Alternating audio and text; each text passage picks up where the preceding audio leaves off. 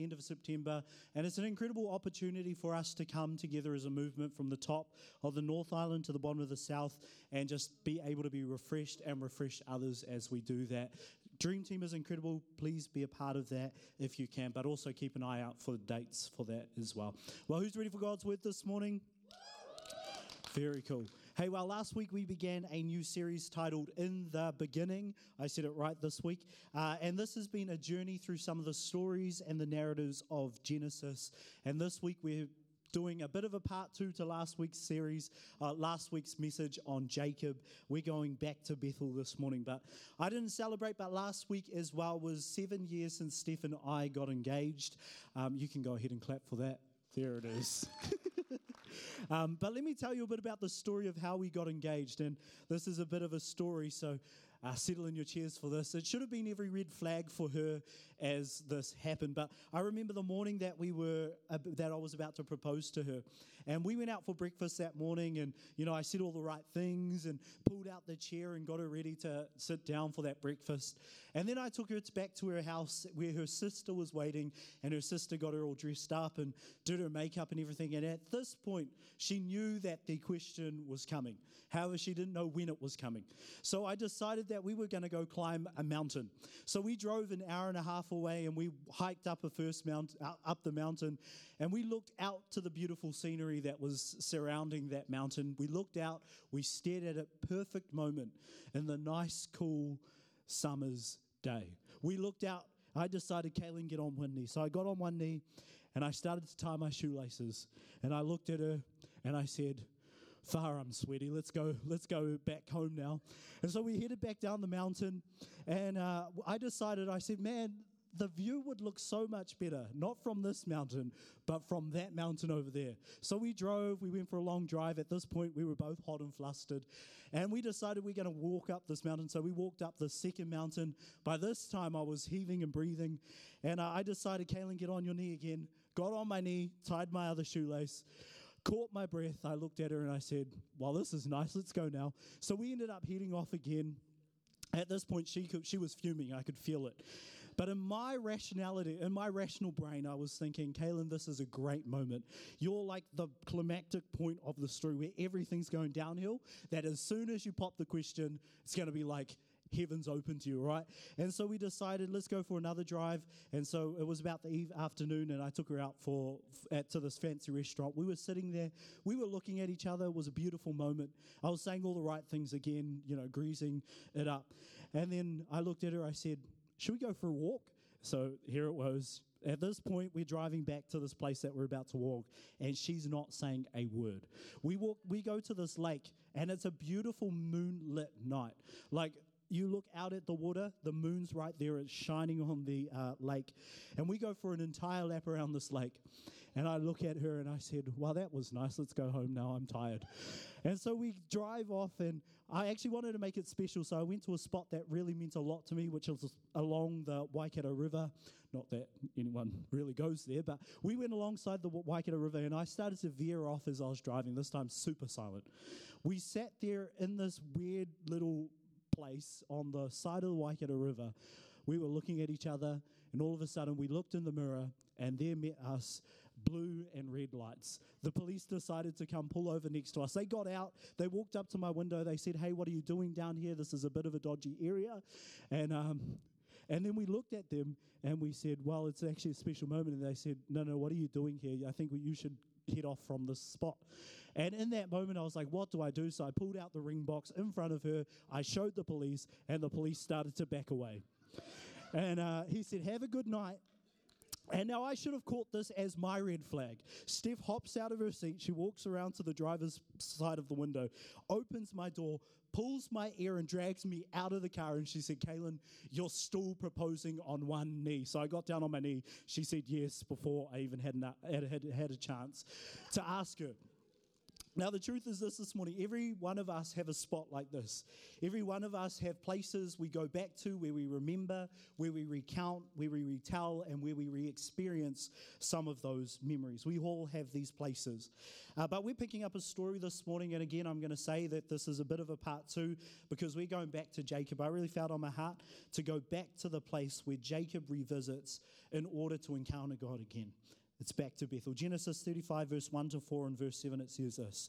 Then God said to Jacob, get ready and move to Bethel and settle there. Build an altar there to the God who appeared to you when you fled from your brother Esau. So Jacob told everyone in his household, get rid of all your pagan idols, purify yourselves and put on clean clothing. We're now going to Bethel, where I will build an altar to the God who answered my prayers when I was in distress.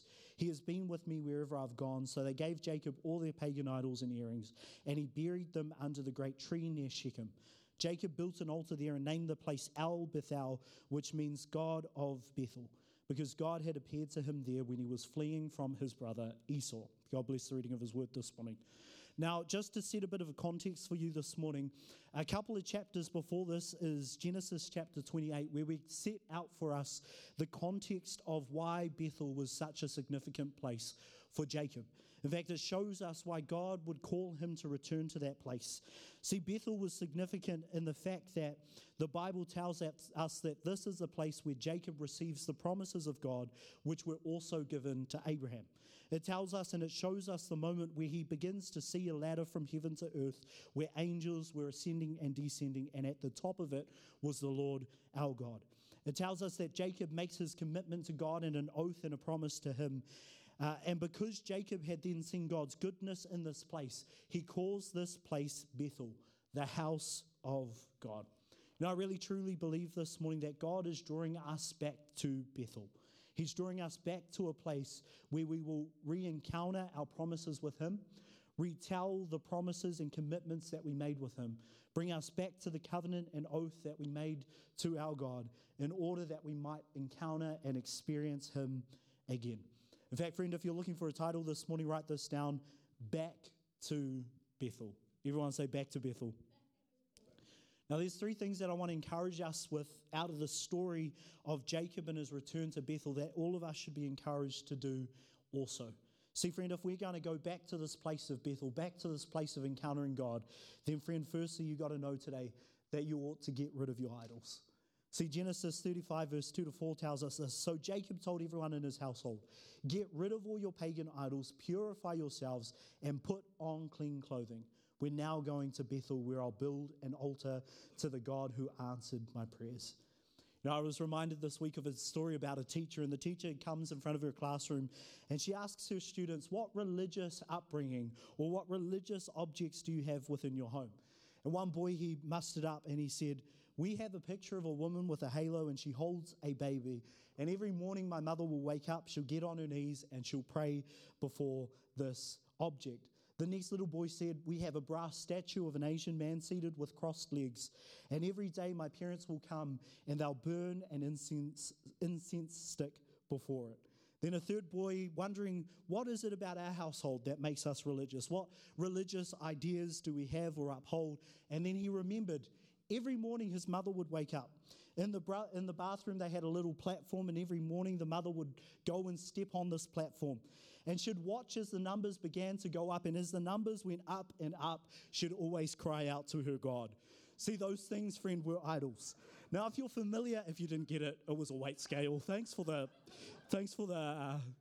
nice laughs out there. Now, if you're familiar with the history of the nation of Israel, you'll understand today that Israel always gets a glimpse of who God is, and they return to their idols.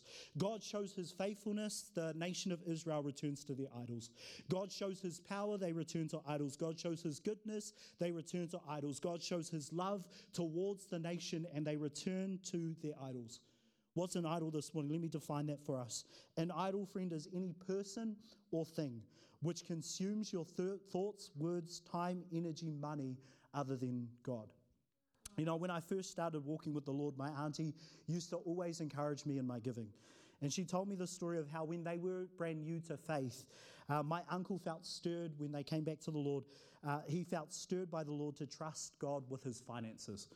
And at this point, he wanted to give as an act of worship. And at this point, they were down to their last provision. They had no idea of the food which was in their cupboard. They had bills to pay. But he knew in his heart that the Lord was calling him to give.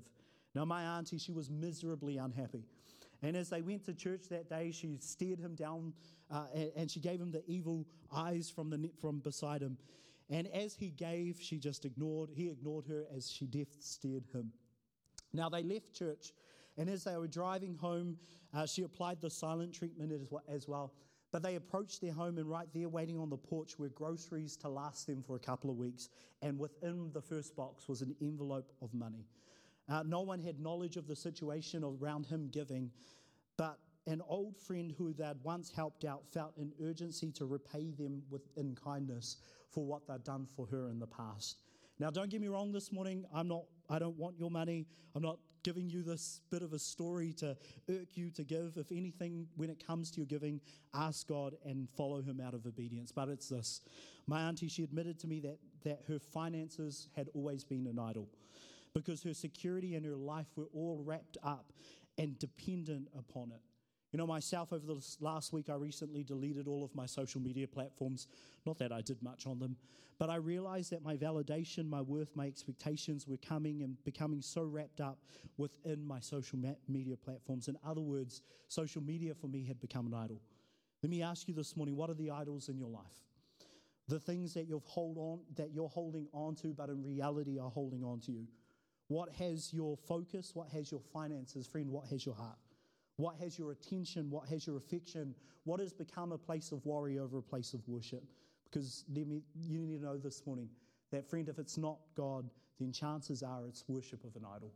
See, someone needs to hear and know today that, friend, things might look a little tight financially for you right now, but I want to encourage you this morning. Your security, friend, won't be found in the idols of your possession or in the grind. It's found in God. There are people in this room that need to know that the waiting of a relationship may be hard and difficult for you in this season, but I'm here to tell you that your satisfaction won't be found in the idols of lust or sleeping around. Friend, it's found only in God. I know that the opportunity that you got a glimpse of, but God closed the door on it and it looked great. Friend, your big break this morning isn't coming in the idol of your experience or the grind. It's coming only from God. I know that your situations in your life right now may be overwhelming you to the point where you feel burnt out and weighed down by the things that are happening. But your peace, friend, won't be found in the idol of drugs, alcohol, addiction, or searching around. Friend, it's found only in God.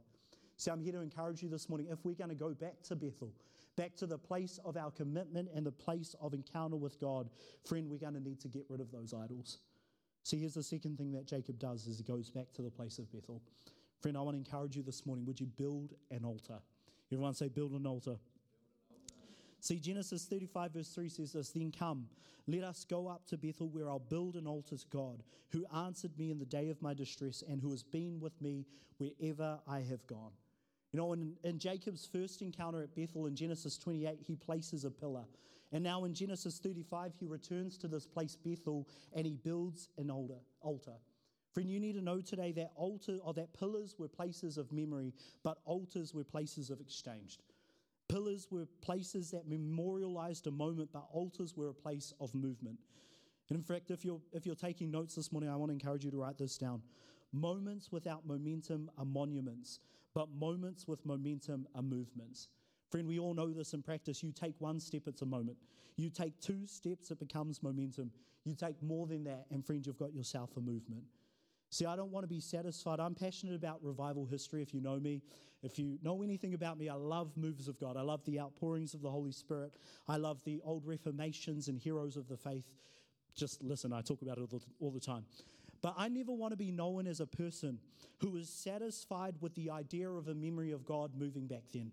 Friend, I want to be a convicted person, a person who holds tight to the conviction that if God could move then God could move today. I don't want to be satisfied with the memory of God doing it then, but convinced that he is moving and can do it again. You know, I really felt this morning that there's people in this room and you've allowed your memories with God, your moments with God to become memories. You've allowed those moments to become memories where God wanted to build momentum and get you moving.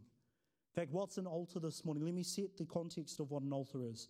See, all throughout Scripture, we see these moments where throughout the Old Testament, they build altars.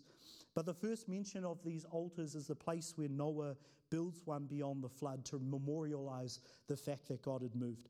But it's not really until Exodus that we're given its function and its purpose.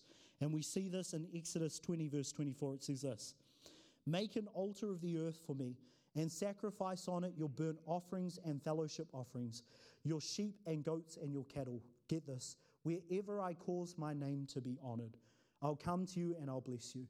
See, altars were these places of sacrifice, of cleansing, of offering, of fellowship, of worship, a place where we could go to meet with God. However, we know also in future, now that we're in the new covenant, we know that in Jesus, he came as our great offering sacrifice, that by the applying of his blood, we were washed clean, that through him the veil was torn, giving us direct access to God, that in fellowship, in unity with one another, we might worship him wholeheartedly in spirit and in truth. See, in Jesus, we see the objectives of the practice fulfilled, but we also know that there's still a principle to be gained. See, theologically this morning, you can experience God wherever you are. You can experience God in any moment because this is called the omnipresence of God, his everywhereness. Jacob even says that he'd build the altar in honor of the God who had already been with him every step of his journey. He built an altar. In other words, he built a consistent place of habit which he would return to, a place where he would worship God. Now, if we were to apply that truth to our lives today, the majority of us would say that the place we most often worship and experience God, hopefully it's firstly in your alone time with God, but also many of us would say that that would be in the community of God, the church. Now, let me ask you this morning, is attending church for you a part of your habit? Is church for you an altar place in your life where you seek to return in order to fellowship and worship the Lord our God? Is church a commodity in your life, or is it a necessity? Are you building this morning your life on the practice and habit and the foundation of attending his house? See, here's the truth this morning for every single one of us. Write this down. If you try to find time, you'll never find it. And that's why you need to make time. Make time for the things which matter most. You know, when I first got saved, God started to tear down some of those walls of pride where I used to walk around and say, I don't need church, I am the church. And then God started to show me through his word that the community of God was an important part of our foundation as believers. In fact, it was such an important part that God revealed through Scripture that I made it one of my non-negotiables. My non-negotiable for my life would be that I would attend a Sunday service regardless of what was happening. See, there's an importance to being plugged in and planted in a house. But I also made the decision that if I was away from my local church, I would find a place that I could go that were faithful to God's word, that were faithful to worship, and that were faithful to being spirit-led and spirit-filled. You know, I'd get to a service wherever I was, and I'd go to it as long as those things were upheld. In fact, today our family has adopted this non-negotiable. We say tummy hunters are serious about God's house. It's one of the things that we live by. One time we went to Tauranga for a bit of a holiday, 2 days, and we spent our whole Sunday at 5 different services along the day. My wife did not like that. Tummy hunters were not that serious about God's house. But it reminded me of a story about Michael Jones. He's a famous man, one of the top 3 All Blacks of history. And his reputation was defined both by his ability and skill on the field, but also by the deep conviction and faith that he held. In fact, one of his non-negotiables that he'd lived by was that he would not play a single game of rugby if it happened to fall on a Sunday. In fact, one of the things that I really respect and admire is he held on to this conviction in the light of the World Cups. Friend, he didn't play like 3 World Cups because of this non-negotiable in his life. So you need to know today that church can be an incredible tool for witnessing. Whenever I tell people I can't make plans on a Sunday, or you'll have to wait until after church for that, what I'm really asking and showing them, and what I really want people to see and know and think is, man, this person is serious about this Jesus stuff. And if he's so serious about this Jesus stuff, there must be truth in it. And my expectation is that they'll come and check it out. Friend, I want to encourage every single one of us today, build an altar, a place of worship that you return to worship, to fellowship, and to unify in pursuit of and after God. See, the final thing is this, if the keys would join me, is this. Jacob, when he returns to Bethel, he encourages us in this to renew our commitment. See, Genesis 35 verse 91 says this, now that Jacob had returned from Padan Aram, God appeared to him again at Bethel. God blessed him, saying, "Your name is Jacob. You will no longer be called Jacob, but it will be Israel." So God renamed him Israel. Then God said, "I am El Shaddai, the God Almighty. Be fruitful and multiply." Going back to Genesis, "You will become a great nation. Even many nations, kings will be among your descendants, and I'll give you the land I once gave to Abraham and Isaac. Yes, I'll give it to you and your descendants after you." Then God went up from that place where he had spoken to Jacob. Jacob set a stone pillar to mark the place where God had spoke. Continues on, it says this. Then he poured wine over it as an offering. God anointed the pillar with olive oil, and Jacob named the place Bethel, which means house of God, because God had spoken to him there. Now, it was in this place, it was at this place in Genesis 28, this place called Bethel, that God and Jacob had a moment of exchanging of commitments. Jacob sets his intentions and his oath towards God. And in our passage today, we see that Jacob returns to this place, and God recounts and recalls these significant promises, but also brings them back to remembrance. Remember, your name is no longer Jacob, it's Israel. He reminds him of the commitments that he'd made to him. See, often when life goes pear-shaped for me, or whenever I feel like I'm distant from God, one of the things that I always do is I return to my place of encounter. I always think and I return to this place where I made a commitment to follow Jesus. I returned to that place where it was one morning, don't know how I got to church at 4 a.m. I was up till 4 a.m., went to church at 6 o'clock, and I was there right in the middle of the congregation in Hamilton, the place where no one goes. And I was standing there in the middle of worship, and everyone around me had their hands up, and I was like, man, what's up with these people? They're crazy. And then I felt just this unction in the stirring, lift your hands. So I lifted my hands, and my hands were before God. Then I started to surrender and make that commitment to him. And as I did, friend, in front of me was a vision. In front of me was more real than the skin on my bones, Jesus on the cross. And he was up on the cross, and there was this look of desperation, this look of angst, but this look of love towards me. His arms were outstretched on the cross, and he said, "Kaylin, this is how much I love you. As far as the east is from the west, this is how much I love you, and I invite you in." Friend, every time I go back to that place of remembering that moment, something begins to stir in my heart. I get a momentum. I relight a fire. I relight a passion. I move again. I hope again. I dream again. I believe again. I re-encounter God in that moment. Another special moment for me is I remember the moment a week later at my baptism, at the baptism service, where I stood on the stage, and there were many people out in the congregation, but I remember not a single face. But instead what I saw was a silhouette, an outline of black figures where the light was shining on the back of them. And the Lord spoke to me and said, "Kaylin, this is what I want you to do with your life. This is what I'm calling you to do. Encourage and empower my people." You know, I think about that moment. And anytime I feel like I'm operating or moving out of the call of God, I remember that promise that God called me to. You know, I really believe this morning that there's some people in this room, friend, you need to go back to Bethel, back to your commitment to him, because God wants to remind you of the promises that he has for you, to give your faith and your life movement and momentum again. See, here's the beauty of our text this morning. Genesis 28 paints this beautiful picture. Jacob in this place, seeing heaven meeting earth, and a ladder from heaven to earth, and the Lord at the top of it. You know, again, that foreshadows the person of Christ, because we know today that the greatest person, the person who brought heaven to earth, is the person of Jesus Christ. See, John 3 verse 31 says this: "The one who comes from above is above all. The one who is from the earth belongs to the earth and speaks as one from the earth. The one who comes from heaven is above all." Friend, church, what we're going to do this morning is we're going to take communion together as an act of worship. And if anyone didn't get one of those as you came in through the door, you can just pop your hand up, and our team will get one of those into your hand this morning. Again, there's no pressure for you to participate in this moment. But I really want us to search our heart and take a moment this morning as we begin to prepare our hearts for communion, to search our heart, to get rid of the idols which are holding us back from total commitment to God, to begin to build an altar, a returning place to God, and to renew and remember our commitments to him. Awesome. So we're going to take that moment this morning. Why don't you close your eyes and bow your heads? Let's prepare our hearts as we prepare to take communion and worship the Lord.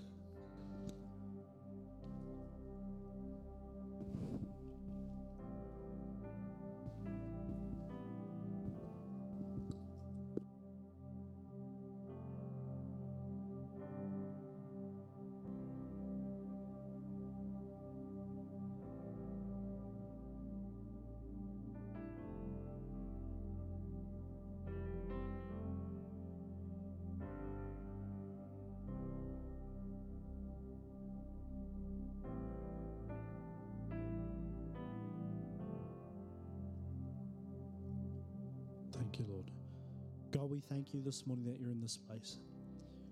God, just as it was last week, the place Peniel where we saw you face to face, God, I pray that this moment would be a Bethel moment, a moment where we honor and cherish your house and the person of Jesus Christ. Lord, we thank you for your sacrifice, the thing that you paid for us on the cross. Lord, we take a moment this morning to really remember and honor you through that. God, we worship you. Lord, we pray, and even in this moment as we search our heart, God, what are those things in our heart that are setting us back from total commitment and surrender to you? God, help us as we build an altar, a place of return to worship you. And God, remind every single person of the promises and plans that you have for their life this morning. God, help us to renew our commitment. God, we choose even from this moment on, whether we've been walking with you for 2 seconds or 200 years. God, we pray that this moment would be a defining moment of our faith, a place that we can return to when things are up, when things are down. God, in our mountains and in our valleys. Lord, we thank you and we remember you in this moment. In Jesus' name. Come on, let's eat and drink together.